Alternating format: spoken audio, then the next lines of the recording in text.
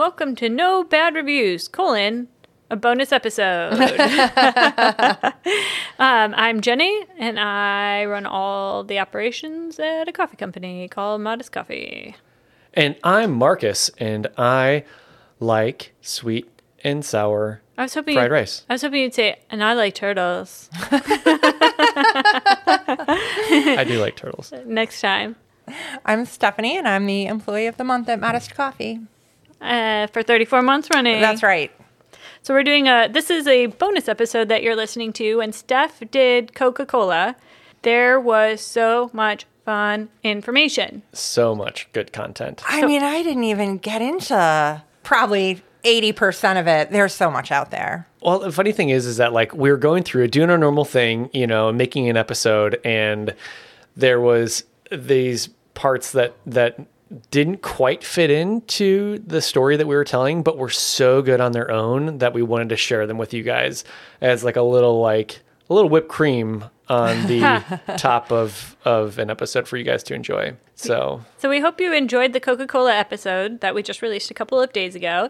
And we hope that you also enjoyed these little bonus facts that, Steph says that there's a ton, but Steph picked out some really good ones for us to learn about. And we didn't want to leave those on the cutting room floor. Oh, thanks, you guys, for resurrecting them into this bonus episode. So, we hope you really enjoy this episode. So in 1886, when Coca-Cola first added carbonated water and was sold as a fountain drink, it cost 5 cents. And it was marketed as the affordable option, the affordable patent medicine option, because most fountain drinks at that time were 7 or 8 cents. Oh, Look at them undercutting.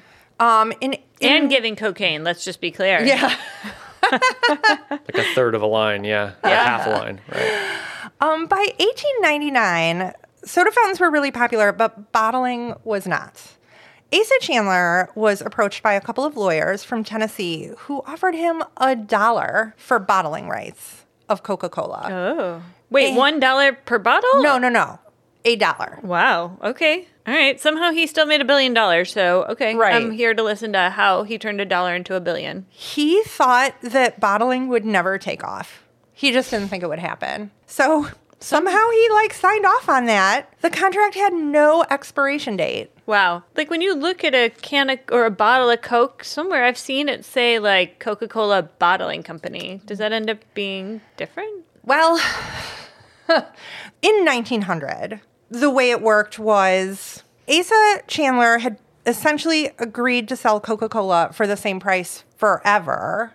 Mm-hmm. He was selling them the syrup. Okay. And they were adding the carbonated water and bottling it, I think, the way that works. Maybe he gave him $1 to use the licensing of the name Coca-Cola, and then he probably sold them syrup wholesale. So that's maybe how they had that financial agreement. That's kind of still how bottling works with Coca-Cola. Mm-hmm. They sell the syrup, and the bottlers add the carbonated water and the sweetener. Yeah, interesting. Wow.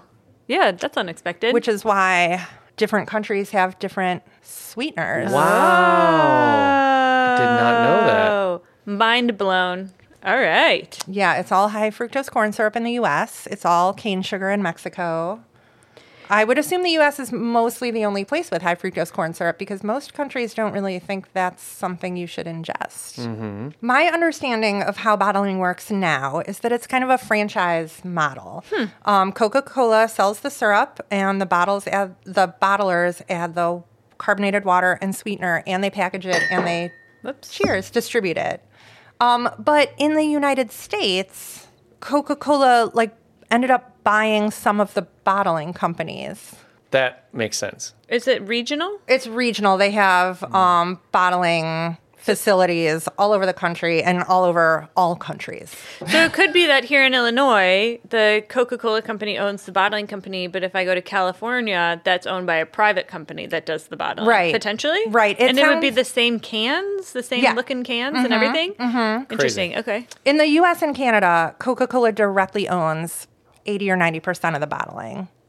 But in other countries, they don't own any of it. It's all, they're just giving them the syrup, and the bottling company is doing the rest. Interesting. Wow. Yeah. Okay, cool. That's a business model that makes a lot of sense because it's also going to be really expensive to ship cans and bottles worldwide from the United States. But syrup, a concentrate, Right. much easier. Right. Plus, it lets the localization happen and lets people flavor it and sweeten it the way that they want to. And some of them are a little bit sweeter, yeah, depending on local tastes. Yeah, that's really interesting. Smart. So back to 1900, Asa Chandler sells the bottling rights and essentially agrees to keep the price 5 cents forever based on this funky, weird contract. As we know, bottling ended up being kind of a thing. It was popular. They kept the same price for something like 73 years. I was just about to ask how Coca-Cola long. was 5 cents for 73 years. Wow. Like through World War I, through World War II. Like, it was part of their marketing. You can find so many old Coke posters that say 5 cents, 5 cents, because for 73 years, it was Wow. 5 cents. Holy shit. And then what happened? Still made money. In the 1920s, vending machines became a thing, and that's part of the reason that bottling became a thing. In 1950, Coca-Cola owned 85% of the vending machines in the United States, Whoa. which was worth, I mean, I don't know what that is worth in today's money. I've always thought Billions. that was a A pretty good monopoly, business. right? Yeah. I mean, It is a good business. I've known people who have owned them. It's amazing how much you can make off those machines.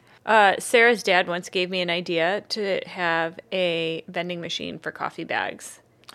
He was like, there's this meat vending machine in South Haven, Michigan. And he's like, you guys have to get a vending machine to dispense bags of coffee. I think it's fucking genius. I don't hate that idea. I love it. Actually, it might be kind of cool to set up at like a farmer's market or something. and Hell just, yeah. Like, Oh my yeah. God. Wouldn't that be Right. so fun? Right. If you have a vending machine that will store bags of coffee, contact us.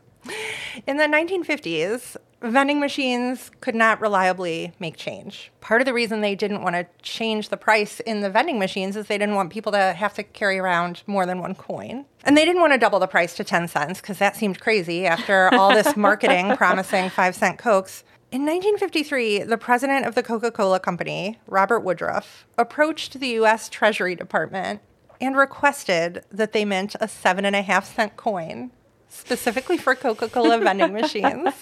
Can you believe he had the balls to do that? Did it work? No, the U.S. Treasury declined. They were like, no, fuck you. That's stupid. Just so they can raise their price. And by 1959, the 5-cent Coke was a thing of the past. I don't know who ended up deciding that contract was okay to invalidate at that point after 73 years. But the crazy contour bottles, the bottles that Coca-Cola comes in that are one of the most recognizable packages on the planet. Iconic. I mean, iconic. They were invented in 1915. Coca-Cola had a contest. It invited all of its bottling companies to design a new bottle that they wanted it to be iconic. They wanted it to be noticeable and different than any other bottle. So there was a glass company, a bottling company called Root Glass Company in Terre Haute, Indiana. And Mr. Root and the higher-ups at the company were like, we're going to win this. They were determined. They decided to design the bottle after one of the two main ingredients that were in Coke. So they wanted the bottle to either look like a coca leaf or look like a cola nut. But they did not know what either of those things looked like. And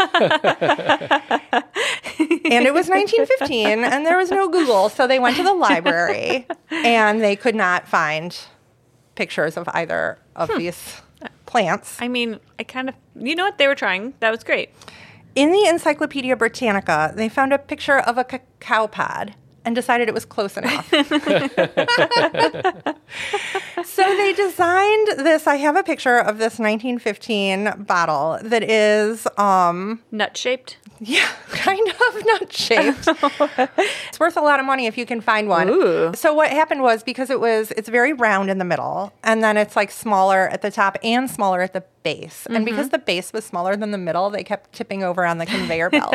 That's so funny. I could see that happening. So they had to decrease the diameter in the middle, and that is how they ended up with the iconic Coca-Cola bottle. I mean, that original one's kind of grenade shaped, you know? Right. I could see that being not so stable. Right. Here is when Coca-Cola took over the rest of the world. The president of the company was still Robert Woodruff when World War II started. After the bombing of Pearl Harbor, Robert vowed that every U.S. soldier would get a 5-cent bottle of Coke wherever he was in the world, and no matter how much it cost the Coca-Cola company. But the good news is it didn't cost the Coca-Cola company anything because Coke was considered an essential product. Oh. So Coke employees were sent overseas in Army uniforms at the government's expense Wow.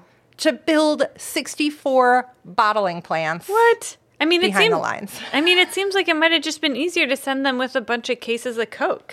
Yeah, it's I really mean, heavy, though, to move like water and sugar and all that stuff. It's really heavy to build a plant.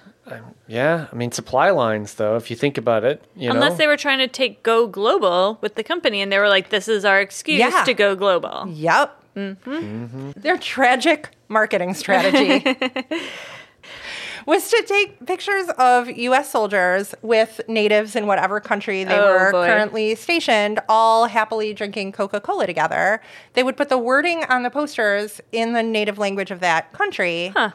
And I mean, this is kind of genius marketing. Because if you put that poster up in the local market, people are going to see their own people in their own language drinking this drink, and they're going to be like, I got to go check this out. What is this? brought by these happy American soldiers who came to liberate them from the evils of communism or whatever. Yeah. Uh-huh.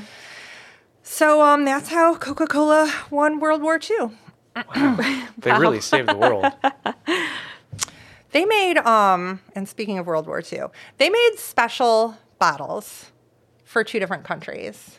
One of them was Nazi Germany. Nazi Germany said, Coca-Cola is a Jewish American drink, and we don't fucking want it. What? So Coca-Cola solved that problem. They were like, oh, sure, we still want to work with you, Nazis. Mm-hmm. Okay, yeah, great. We'll just put some swastikas Are on you the fucking bottles kidding for me? you. I'm not kidding. Oh, my God. And that's how Coke sold in Nazi Germany. Fuck. Wow. During World War II. Wow, stunned. That's where I am at right now. Look, they only serve one master, and that's the almighty dollar. That's right.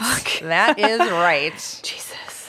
In the 1940s, during the Cold War, there was a marshal of the Soviet Union named Georgy Zhukov. I don't think that's how you say that first name. Soviet Union. It was the Soviet Union at that time during the Cold War. And Coca-Cola was still fine with it. They're like, this is fine. Well, Joseph Stalin was not fine with Coca-Cola. Stalin was like, we are not drinking that imperialist American swill. Do not bring it into our country. What symbol? Like, they put the what's it called? the hook and or the sickle and yeah, they put a sickle and a sickle on it. They didn't. That would be funny. No. So this guy Zhukov was like friends with Dwight Eisenhower. Like apparently they had like the same position for each of their countries before Eisenhower was president.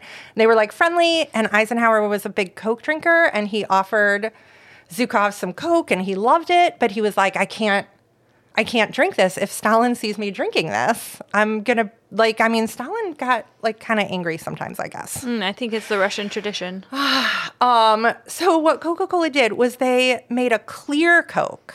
They took the caramel coloring out. They put it in, a rectangular clear glass bottle with a white cap and a red star on it, and it looked like a vodka bottle. What? Because it was clear. It looked like vodka. This is the original Crystal Cola. Yes. Coke Crystal. And then he could drink it. And somehow they just getting it into the Soviet Union was also complicated. So it was coming in from Austria somehow. And Stalin never found out that Zhukov was drinking Coke. Whoa. Wow. Yeah. Did they market it, though, to the people? I don't think they did. I think they were bringing it in small quantities. Just this was for the oligarchs. This is some legit, underground Coca-Cola. Yeah. I think that maybe Coca-Cola is how the Soviet Union fell. I'm going to go with that. They were passing out free Coke at the Berlin Wall when it fell. Somebody, Coca-Cola was there. Celebrating. They're just on it with their marketing. Their marketing is amazing. Right. They are fill up that fucking truck and get there right now. This is like really the marketing part of this story because we're getting to, They literally have like the most aggressive marketing. I'm like writing notes down. I'm like, what event do I want to be a part of? And just fill up the coffee and just start throwing bags of coffee at people. What country is about to liberate themselves and fucking fly a bunch of modest Go to coffee? Ukraine right now. Not yet. not yet. Not yet. Not yet. That's not ready. Oh boy. We got to wait a little bit first. There's got to be another country on the verge of liberation somewhere in the world that we could throw bags of modest coffee to. Hong Kong. Okay. Yeah. You guys are okay with that? There's like Hong Kong, 8 million sure. people that are. Anyways. Yeah, 8 million bags. We're sending them. Hong Kong. Are you Kong, ready for look your out. modest coffee? I don't know who's packaging 8 million bags. They're already making them overseas. We could just open up a plant, A bottling plant. a bottling for coffee. plant in China. It'll be a lot easier to throw at Hong Kong. Marketing classes, college level marketing classes, apparently, I've never taken one, all teach Coca-Cola. Moving all the way ahead to the 1970s, the Pepsi Challenge. You guys familiar with this? Yes. Oh, I do. I'm familiar with this story. So I'll Yeah, keep my tell mouth us shut. about it though, because I don't remember the 1970s. In the early 80s, I went to the mall and took the Pepsi Challenge. The blind taste test, Pepsi versus Coke. Oh, who I won? remember it. Like, I don't remember much from my childhood, but this was a big deal. That's awesome. I chose Coke, and the lady was a little disappointed in me. I could tell from her tone of voice. I remember seeing these commercials on TV, and I don't know if they're real people or actors, but I do remember this Pepsi versus Coke challenge. And every single time it was like, Pepsi's the winner. Never in a commercial did Coke win. But clearly. In real life, generally, Pepsi won. Pepsi knew that their product tasted better. It's sweeter. It is sweeter, yeah. Uh-huh. They were outsold by Coke always, even though they believed they had a better product. So that is why they did this Pepsi Challenge, and Pepsi overwhelmingly won. When Coca-Cola did their own like in-house testing, same thing. Like Pepsi won, and Around here, though, I feel like Coca-Cola is a Chicago favorite, for sure. I mean, it was still a favorite, which was what was crazy. Mm-hmm. So in April of 1985, the CEO of Coca-Cola, Roberto Goizueta, it's Cuban. How do you pronounce that? Giuseppe? Goizueta? I don't know. Goizueta? Is it G-U-I? It's G-O-I. Oh, Goisetta? Goizueta. He held a big press conference in New York City where he announced that they were coming out with a new Coke. Coke recipe. New Coke. Coke I remember New Coke. that was going to taste better than classic Coke. Coke prices on the New York Stock Exchange started plummeting during the press conference. Holy shit. Like, no. Wow. Nobody was fucking having this. Nobody was having this. Do you remember, though, in like the 90s, they came out with like 7 different versions of Coke. There was like Oh, Coke, and yeah. then there was like Coke 2, and then there was Coke 6, and then there was New Coke, and there was like, and all of them were sweetened. I don't even know if there was a difference between any of them, but we were a big Coca-Cola family, and so we had every iteration of Coca-Cola coming through our house. Yeah, because they were getting their asses kicked by this Pepsi Coke challenge. It was crazy. The protests were crazy. Protests? There were people like organizing protests where they were like dumping Coke into the streets. There were so many letters and phone calls that Coca-Cola couldn't even keep up with it. What? It was like a disaster. The bottlers, Their marketing was too good. They fucked themselves. Although, again, if I'm the CEO and watching people like literally buy my product just to dump, I don't care. Yeah, that's true. Like, man, our sales are through the roof.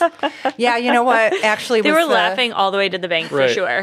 They're like, keep protesting, please. What Right. else controversial can I say? The tipping point was when the bottling plants started getting threats. What? Like the people working in the bottling plants were getting threats from community, like in the South especially, because Coca-Cola is considered the Southern product. Really? Because it was developed in Georgia, and I guess Pepsi is out of Oh. New York. Okay. It's like, so we got like an East Coast, South Coast That's war. right. So yeah, the bottlers threatened to boycott. Holy shit. It took 10 weeks. It took 10 weeks for the president to hold another press conference. He was riding out those profits. That's what he was doing. Yeah. I mean, they say no Scrambling. press is bad press. Right. All right. So 10 weeks later, he held another press conference, apologized unreservedly for being an idiot, and announced that Coke Classic would be returning. And what happened? Coke sold better than ever after that. What if it was all a ploy? Right? It's like, People have accused him of that. Yeah. it's like All right, we're gonna announce right now on the podcast. Modest Coffee is changing to all flavored maple bacon coffee. get it while you can. Get it while you can. We don't know when this change is going to come, but it's coming soon. So No, you it's better happening now. you better stock up on Modest Coffee. Right. I'm on strike. Yeah. It took 10 minutes. Hey, Classic Modest is back. Yeah, Coke sold better than ever and said that the quote was something like, "We are not smart enough or dumb enough to have done this intentionally." The CEO, a couple years later, made the largest bonus in the history of capitalism, $80 million. Wow, good for him. There was a lot of profits going around on that one. When Coca-Cola Classic came back, at that point, most U.S. bottlers were already using high fructose corn syrup. A couple were still using sugar. So you were right, Jenny, when you supposed to me earlier this week that it was just a trick to switch over to high fructose corn syrup. In a couple of regions, it was. Oh. In part, like, that is when they made the change. And that is also when they removed the last of the coca derivatives. They cleaned up their act. Well, Yeah. They cleaned it up and dirtied it down.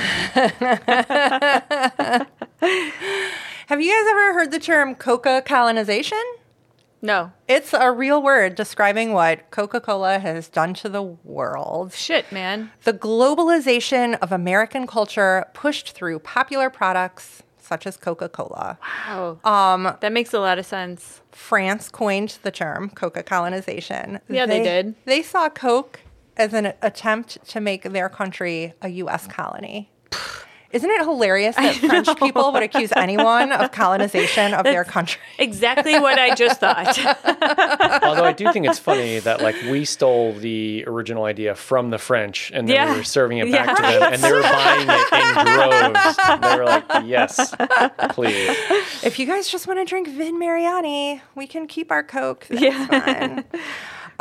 Coca colonization is a term that's also used in medical literature to describe lifestyle changes leading to chronic diseases. Oh, yeah. I mean, that's a thing. So in anthropology, studying that, every place that Americans show up, immediately health issues, food, diet, Coca-Cola. I did not. Future episode, we can talk about the death squads and All right. We're going to have to the put another... lawsuits. Sorry. Yeah, we'll just have to save that for the next Coca-Cola coffee episode. A trove, a wealth of information around Yeah. controversy at this company. I'm glad that we can have like a part 2 eventually. I think there will be. I'm not actually glad, but yeah. I predict another Coca-Cola coffee product coming down the line any day now. So we will have another opportunity.